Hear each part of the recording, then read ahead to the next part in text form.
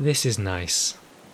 Take a deep breath of that newly oxygenized air and listen to the wind blow through those newly evolved trees. Just remember to keep an eye on the water's edge. Welcome to the Backpacker's Guide to Prehistory.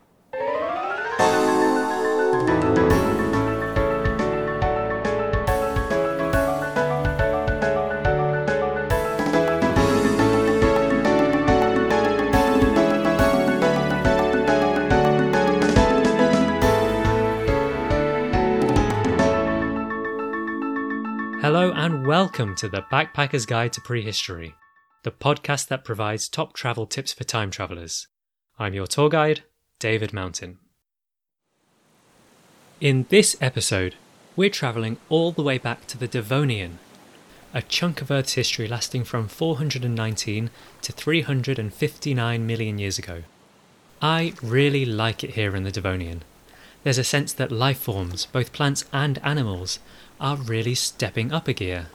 The oceans and rivers teem with life, and fish have undergone massive diversification. On land, we see vertebrates take their first steps out of the water, and, perhaps most significantly of all, we see the spread of land plants and the evolution of the first forests. Indeed, the Devonian is the first time in our planet's history when you can enjoy a really exciting holiday on land. Which might be for the best, as there are some pretty fearsome jaws lurking beneath the waves. I can't wait to explore the Devonian, and to guide me through this fascinating world, I recruited the help of two experts. Dr. Sandy Hetherington, a paleobotanist at the University of Edinburgh. Hi there. And Dr. Alice Clement, a paleontologist at Flinders University. Hello. Before we go any further, however, we need to get some travel necessities out the way. As a general rule of time travel, the further back in time you go, the more planning you need to do. And the Devonian, being situated in the middle of the Paleozoic, is the oldest time period we've yet explored on this podcast. So let's get some essential travel preparation sorted. First of all, time. 400 million years ago, the Earth was spinning on its axis considerably faster than today. As a result, time is a little different to what we're used to. Devonian days were only 22 hours long, and there were about 400 days in a Devonian year. So, and there's really no way around this, you are going to get what's effectively jet lag on your holiday, and it will get progressively worse every day you stay there. Sadly, the only way to cure this prehistoric jet lag is to come back to the present day. Humans are hardwired for 24-hour days, and our bodies simply don't cope very well with anything else. That's why holidaymakers, and you may have noticed this, that's why holidaymakers returning from the Paleozoic always look so tired. Moving on to the second essential bit of holiday prep, breathing. Most of us take this for granted here in the Holocene, but backpackers need to be aware that the atmosphere is undergoing major changes during the Devonian. At the start of the period, carbon dioxide levels are about 5 times higher than today, making up about 0.2% of the atmosphere. Oxygen levels in the Devonian, meanwhile, drop to around 13% by the middle of the period. Compare that to today's 21%. So if you do want to visit the early or the middle Devonian, you're going to need to bring your own supply of oxygen. Otherwise, well, jet lag will be the least of your worries. By the late Devonian, however, things have changed dramatically. Carbon dioxide levels have halved to just 0.1% of the atmosphere. That's just 2.5 times today's levels. And oxygen levels, meanwhile, have risen to today's 21%, and they might have even been a little bit higher. All this means that, for the first time in our planet's history, it's safe to breathe the air. One possible contributing factor to this changing atmosphere is the rise of land plants, perhaps the single most significant feature of the Devonian. But if you're planning a trip to the early Devonian, about 400 million years ago, don't expect to find vast stretches of greenery or huge trees, because at this point in time, plants are still in the early stages of their colonization of the land, but they were there. Sandy, what types of plants can you expect to find in the early Devonian? Yeah, so if you're standing in the early Devonian, it's going to look pretty different to what you're used to today. So the first thing that's going to strike you is there's going to be lots of plants, but most of the features you think about plants like leaves and roots and wood and trees, they're not there. The plants that you're looking at are really these tiny little moss-like species which have little stems that are like axes, so no leaves. You say they're moss-like, so how tall could they grow?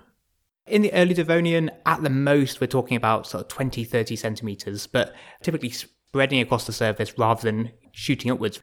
These early land plants are remarkable, but if they're not quite your bag, then maybe consider visiting the late Devonian, say 370 million years ago, because you're going to be greeted by a very different scene. Sandy, what plants were growing by this point in time?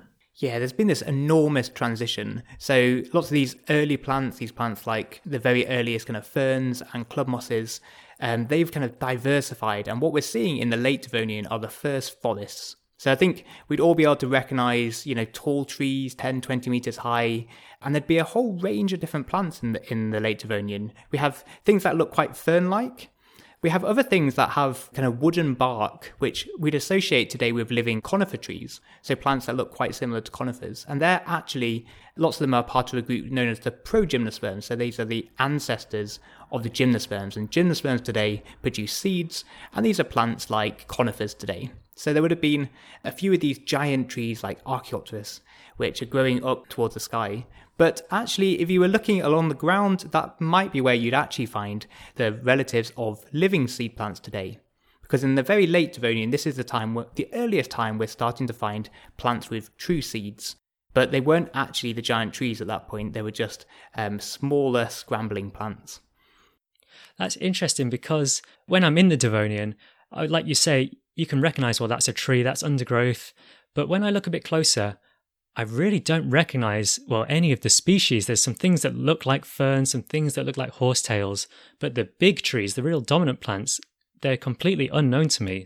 It's a fascinating time if you were, standing in one of these forests, you'd be looking at a range of trees that would all look slightly similar. You'd know they were trees, but actually, as you said, when you look closer in a bit more detail, they all look quite unusual.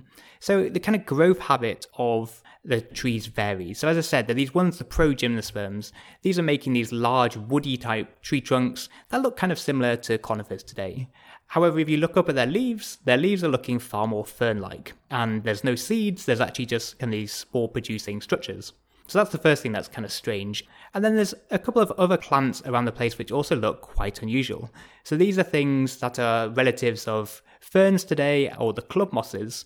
And they are also these kind of tree-type plants, but they look probably more like a palm tree, so like a kind of swollen base, and then these kind of scaly trunks leading up to a kind of an array of branches at the top. So again, really quite different. Yeah, and club mosses today, they're obviously not filling these niches anymore. No, definitely not. So the relatives that we're familiar with today are very different plants. Oh, completely different. So if you think about club mosses today, if you've ever been walking up in the Highlands of Scotland or in many kind of forested ecosystems, you find club mosses kind of scrambling around on the ground, really. And there's a couple of club mosses today that are in trees, but they're actually epiphytes, so they're living off other trees and growing in the canopy. But by the end of the Devonian, we're beginning to get the first of these tree club mosses. So the relatives of the club mosses today, they had evolved wood and they were capable of growing to these colossal sizes. I think if you were looking for plants that are most similar, if you're back in the early Devonian again, at that point in the early Devonian, there'd be some things that do look very similar to those living club mosses you would find today, especially alpine type club mosses. By the late Devonian, you've got the origins of this amazing lineage, which are now completely extinct, these giant tree-like lycophytes. So in the Devonian, in the space of just a few tens of millions of years, there's a revolution in land plants. They go from the small moss-like plants of the early Devonian that you were talking about to huge trees and entire forests. And I'm really intrigued to find out what adaptations plants acquired that allowed them to achieve this revolution. So it's a really remarkable time for a kind of explosion in plant diversity. And again, if we're standing there in the late Devonian, we're surrounded by this forest, I think there's kind of three key innovations that I draw your attention to, which has really helped this explosion. The first is actually under our feet. And it's what you can't see under this forest are giant woody rooting systems extending down into the substrate up to a couple of meters underground. So the earliest plants in the early Devonian, you really find almost no rooting systems present. And so during the Devonian, there's an explosion in the diversity of the types of rooting systems, their depth, their size, and this allowed plants to access water, nutrients, and also to start producing the soils we're so much more familiar with today. So that's going on below our feet. If we look up to the sky now, we'll see leaves. That's the other big innovation that's happened. So obviously, leaves are kind of ubiquitous in plants today, and we're looking up to the sky in the late Devonian, and lots of the plants have leaf-like axes. So when I'm talking about leaves, obviously we're all familiar with these kind of planar, flat surfaces, really great for capturing sunlight. But again, back in the early Devonian, these were just not present. There's only a couple of very small lineages, a couple of these very early club mosses that had leaves. So in the Devonian, roots are evolving below ground, leaves are evolving above ground, and this is just leading to an explosion in diversity. But I think the third and most important one of these innovations for this innovation in size has got to be wood.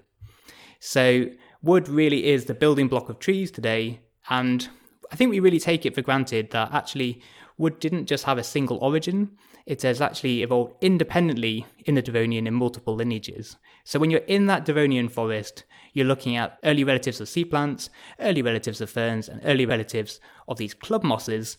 All of them has independently evolved wood around the same time, enabling them to produce these tree-like structures.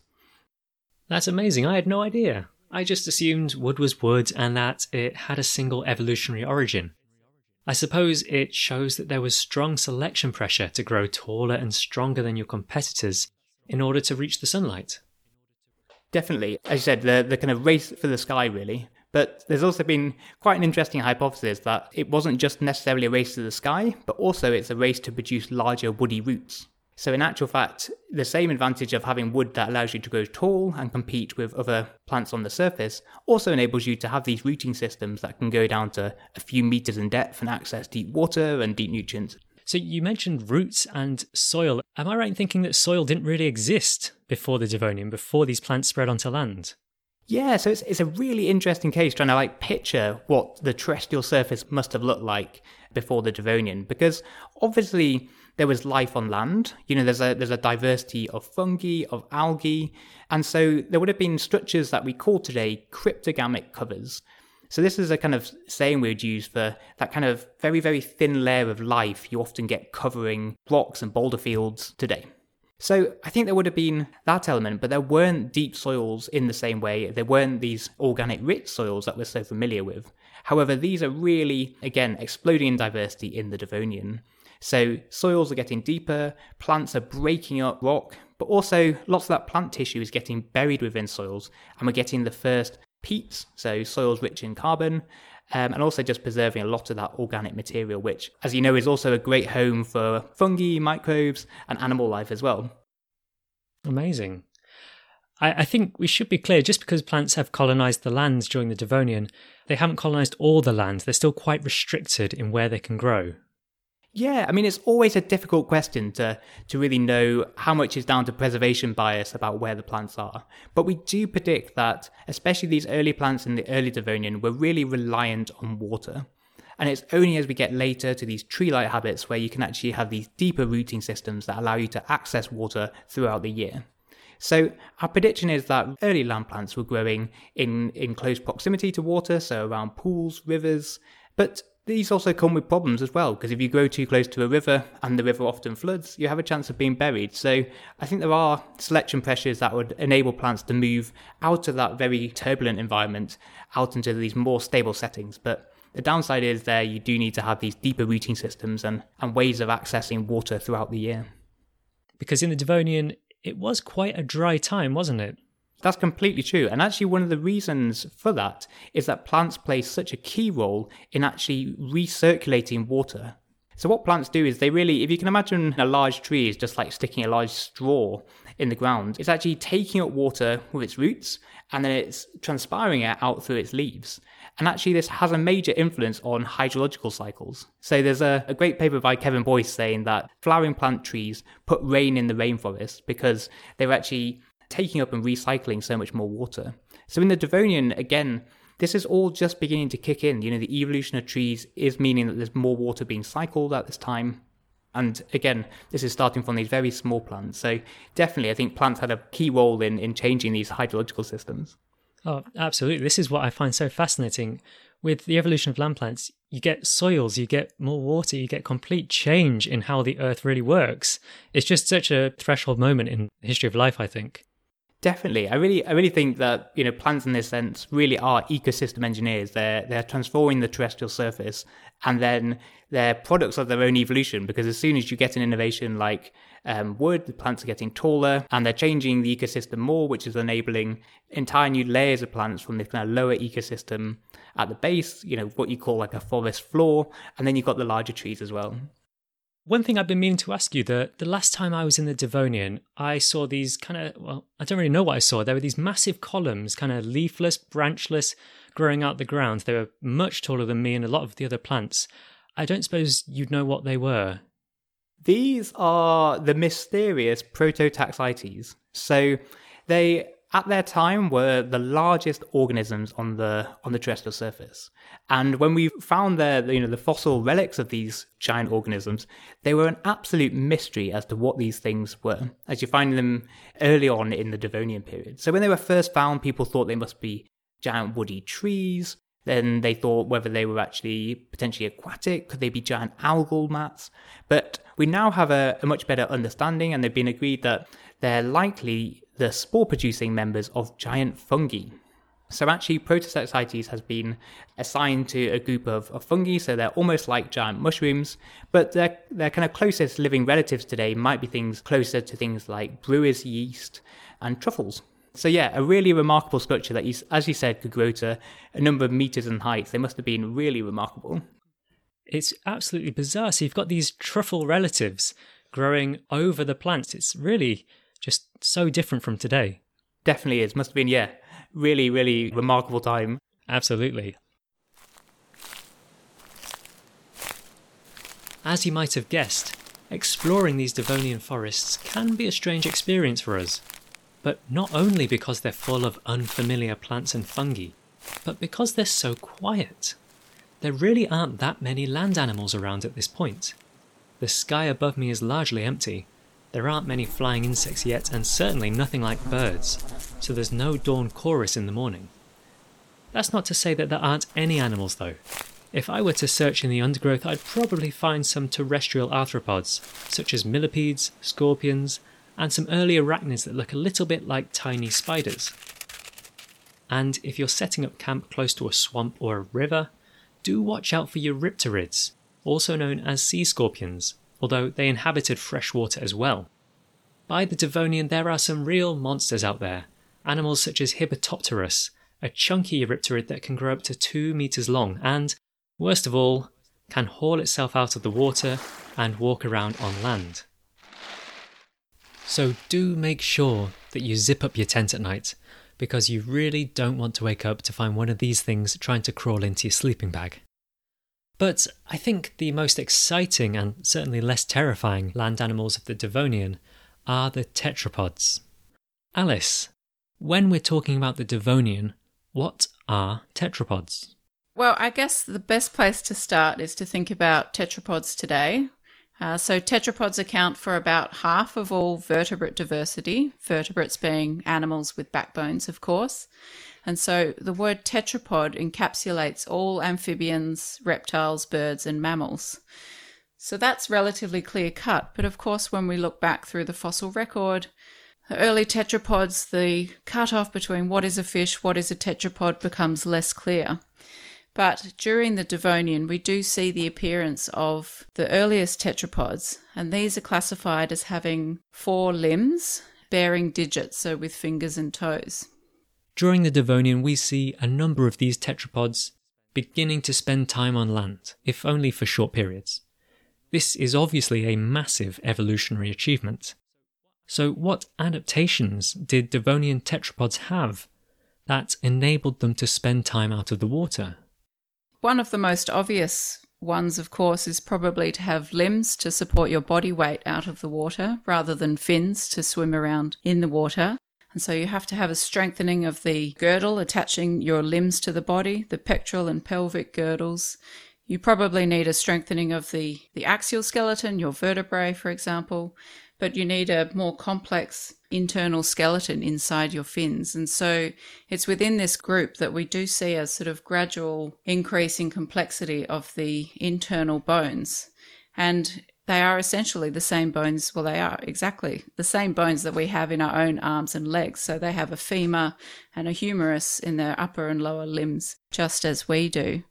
Another important thing for tetrapods to move onto land and to thrive onto land is to be able to obtain oxygen from the air. Fish, of course, have gills and they obtain most of their oxygen from the water this way. But tetrapods would have had to start evolving adaptations to be able to access that atmospheric oxygen instead. When I'm in the Devonian and I want to see one of these animals, whereabouts should I be looking? What habitats do they prefer? I think the best place would be sort of near shore environments. So you might find them in estuary or what is often described as marginal marine. So you wouldn't go deep into the ocean and you wouldn't go fully onto land because, of course, we actually think that the earliest tetrapods were probably still aquatic. So even though that they'd grown limbs and digits, there's clues from their skeletons showing that they wouldn't have had the strength to hold their body out of the water yet in the earliest members, nor would they have had the joint mobility and flexibility to be able to move adequately on land. So nearshore environments would have been best. That's got me thinking because the last time I was on a Devonian shoreline, I think I found what looked like a 7-toed footprint in the mud. That can't be right, can it? No, that's right. That's something really cool about early tetrapods. So the earliest forms you can think of taxa such as Acanthostega, Ichthyostega to Lerpeton maybe, and they had variable numbers of digits. So they varied between 6, 7, sometimes 8 digits, and sometimes the number of digits could differ from the front to the back feet. And it's not until we get to the earliest, what we consider to be the truly terrestrial tetrapods, which actually appeared, we think, in the early Carboniferous, that we seem to settle on this 5-digit pattern, which has then, of course, been kept for much of evolution and including into our own hands and feet. And so I think it must have been something about the asymmetry of 5 that worked really well for moving around on land rather than acting as a paddle in water where you could have extra digits. That's interesting. Because I've always wondered, why was it 5 that was eventually settled on? Exactly, yeah.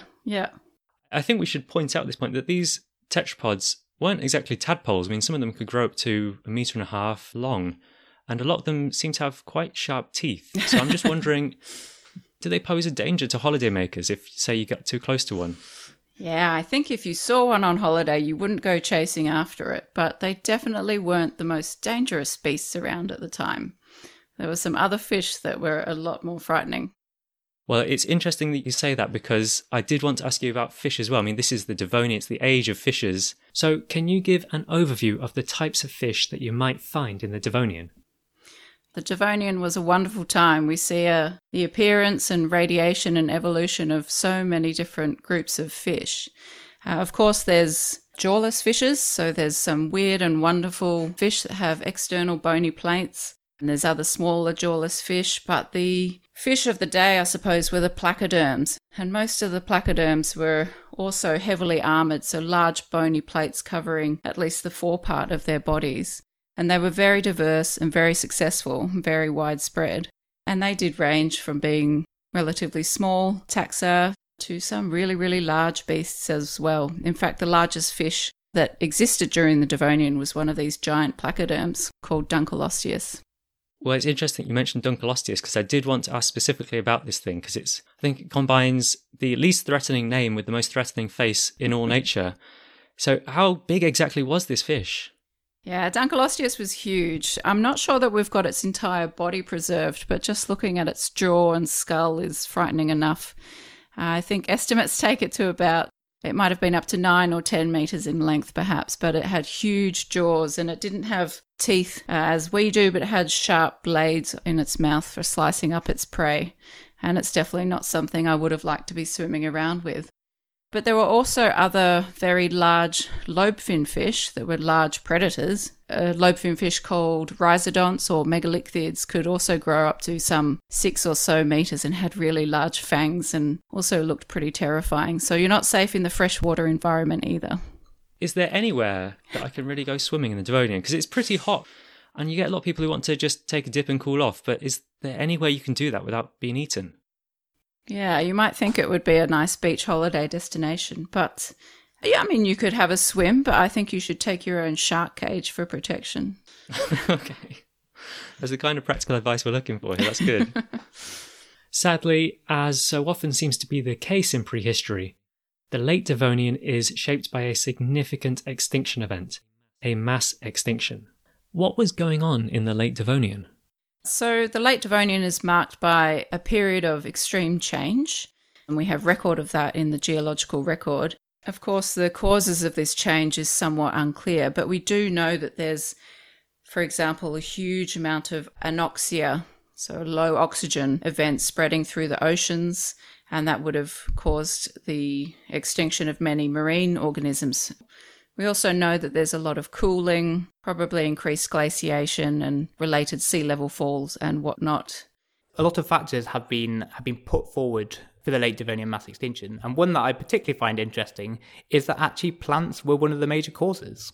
And the reason for that is that they predict that actually the enormous changes that plants are making to the terrestrial surface, especially changing things like nutrient fluxes and carbon burial, is actually leading to some of the major impacts such as ocean anoxia. And they're doing that because they're changing this nutrient cycling, changing the amount of runoff that goes into the oceans. So in actual fact, one of the hypotheses put forward is that plants played a key role in perturbing the Earth system and therefore leading to the end Devonian mass extinction. So the end Devonian is actually marked by 2 different extinction events. So one is called the Kellwasser and then another is called the Hangenberg event. But together, the end Devonian is one of the big 5 major extinctions. So there's some close to 75% of life is lost, which really changed the face of life on Earth. But it did pave the way for other groups to then expand and radiate throughout the Carboniferous and onwards. So 75%, that's enormous. How did that affect the fish that we've been talking about just a minute ago, the placoderms and the jawless fish and the lobefin fish? How did they fare?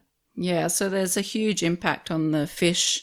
All the placoderms disappear, all the strange armoured jawless fish have disappeared. Many of the lobefin fish disappeared. So when I say lobefin fish, today we have lungfish and coelacanth, but during the Devonian they were much more diverse as well, and they had many different groups. And most of those groups also went extinct at the end of the Devonian. And fish that are very successful today, such as the rayfin fish, only had a very small number of species and they tended to be very small individuals during the Devonian. But as I mentioned, with a large extinction event, it cleared the way for groups like that did manage to hold on to then radiate into the huge diversity we have today. It is often the small ones, isn't it, that manage to slip through these events? Yeah, there's something about it. And then on land with these early tetrapods, do we know how they fared as well? Well, tetrapods were only just getting going during the Devonian, so we only know of some perhaps 15 or so species that have been described from the Devonian, so they were still quite rare. But again, it's once they fully get onto land and foray into that terrestrial realm that they really radiate and find their success. Sandy, you mentioned just now that plants might have contributed to the late Devonian mass extinction. But did they suffer at all? How did those first forests cope at the end of this period? This is something that people have been investigating for some time, and what's always quite striking about mass extinction events is plants don't necessarily follow the exact same trends as animals. So when you look at the diversity record of plants, you don't see the mass extinction events punctuating their evolution in quite the same extent as you do in animal evolution. So the end Devonian mass extinction, you definitely see extinction in a number of plant groups, such as some of the early relatives of club mosses, a group called the zossophiles. So there are plants going extinct, but this is an actual real time of plant innovation. So there's also a lot of diversification of plants, especially in the relatives of ferns and sea plants, and also in the lycophytes as well. So this definitely was a time of major extinction and turnover, but there wasn't this absolute enormous sweep and extinction of many of the major groups. So plants really emerge from the late Devonian as survivors, as the champions of the land. Definitely. I think, there are obviously a number of the lineages that go extinct, but in general, they're ready to explode into this kind of diverse carboniferous world, really. Alice, with all the anoxia and the cooling, is it actually worth someone visiting the end of the Devonian? Is it dangerous for humans, do you think? Yeah, well, I mean, oxygen levels were really low from the mid-Devonian onwards, so that would make things tough, of course. You'd have to take your own oxygen supply. But we do think that this oxygen dip in the middle Devonian was probably responsible for a lot of it may have been one of the driving factors for the appearance of tetrapods. Fish that were adapting or evolving adaptations to be able to supplement oxygen from the air as well as water. And we see something parallel happening in the lungfish of the time as well. They're developing different adaptations in their skeleton to support atmospheric oxygen in addition to getting oxygen from the water. Is that gulping motion you see fish do sometimes? Yeah, so lungfish in particular, and lungfish are very dear to my heart, they are known for being able to come to the surface and gulp oxygen and take it into a lung. But we do see in the early tetrapods or the tetrapod-like fishes, we see an appearance of there's a special hole or gap on the top of the skull called a spiracular notch, which is an opening that actually feeds directly into the mouth cavity. And so these fish could come to the surface and actually take in oxygen through the tops of their skulls. Wow. It's very weird. But today, Polypterus is a fish that actually supplements its oxygen in the same way, can take in air from the top of its skull. That's pretty cool. Yeah. And you make a very good point, that extinction isn't just the end of things, but that it paves the way for new forms of life. And so, rather than get too focused on death in the Devonian, let's not forget the incredible life that this period was home to. And on that note, I'd like to end by asking each of my guests for their one must-see Devonian experience. Well, for me, it would have to be to find and watch the first tetrapod that actually walked out onto land, because there's much debate about exactly where it happened, when it happened, and I also want to know why it happened. Was it chasing a tasty bug, or was it running away from something bigger than it, or some other reason? So I can't tell you exactly when or where that happened because we're still working to figure it out, but that's something I would love to see. And for you, Sandy? So for me, it has to be the Rhynie-Chert geothermal ecosystem. So again, I'm picturing being in the Devonian. I've had a nice long walk around the foothills of the Caledonian Mountains, and in the distance you can see these geysers erupting. Just looks like a fantastic place to go. So after this long day, how about having an unwind in this geothermal ecosystem? Have a little swim in the nice kind of warm geothermal pools. You're surrounded by a diversity of early plant and animal life, watching the geysers erupt with the mountains in the background. So I think for me, that's where I'd be. Early Devonian, in Scotland really, in the Rhynie ecosystem. That sounds really quite good, quite relaxing actually, which is a welcome change for this show. So I like that recommendation. And all that's left for me to say is thank you very much to my two guests, Dr. Sandy Hetherington and Dr. Alice Clement, for sharing their Devonian travel tips. If you've enjoyed what we've been talking about today, then do check out their work, because they're exploring really fascinating areas of the story of life on Earth. There are links to their research in the episode notes. And most of all, thank you to you for listening. I hope you've enjoyed this episode, and if you have, please feel free to like, subscribe, share, and leave a positive review. And I hope you'll join us again for another episode of the Backpacker's Guide to Prehistory. But until then, safe travels.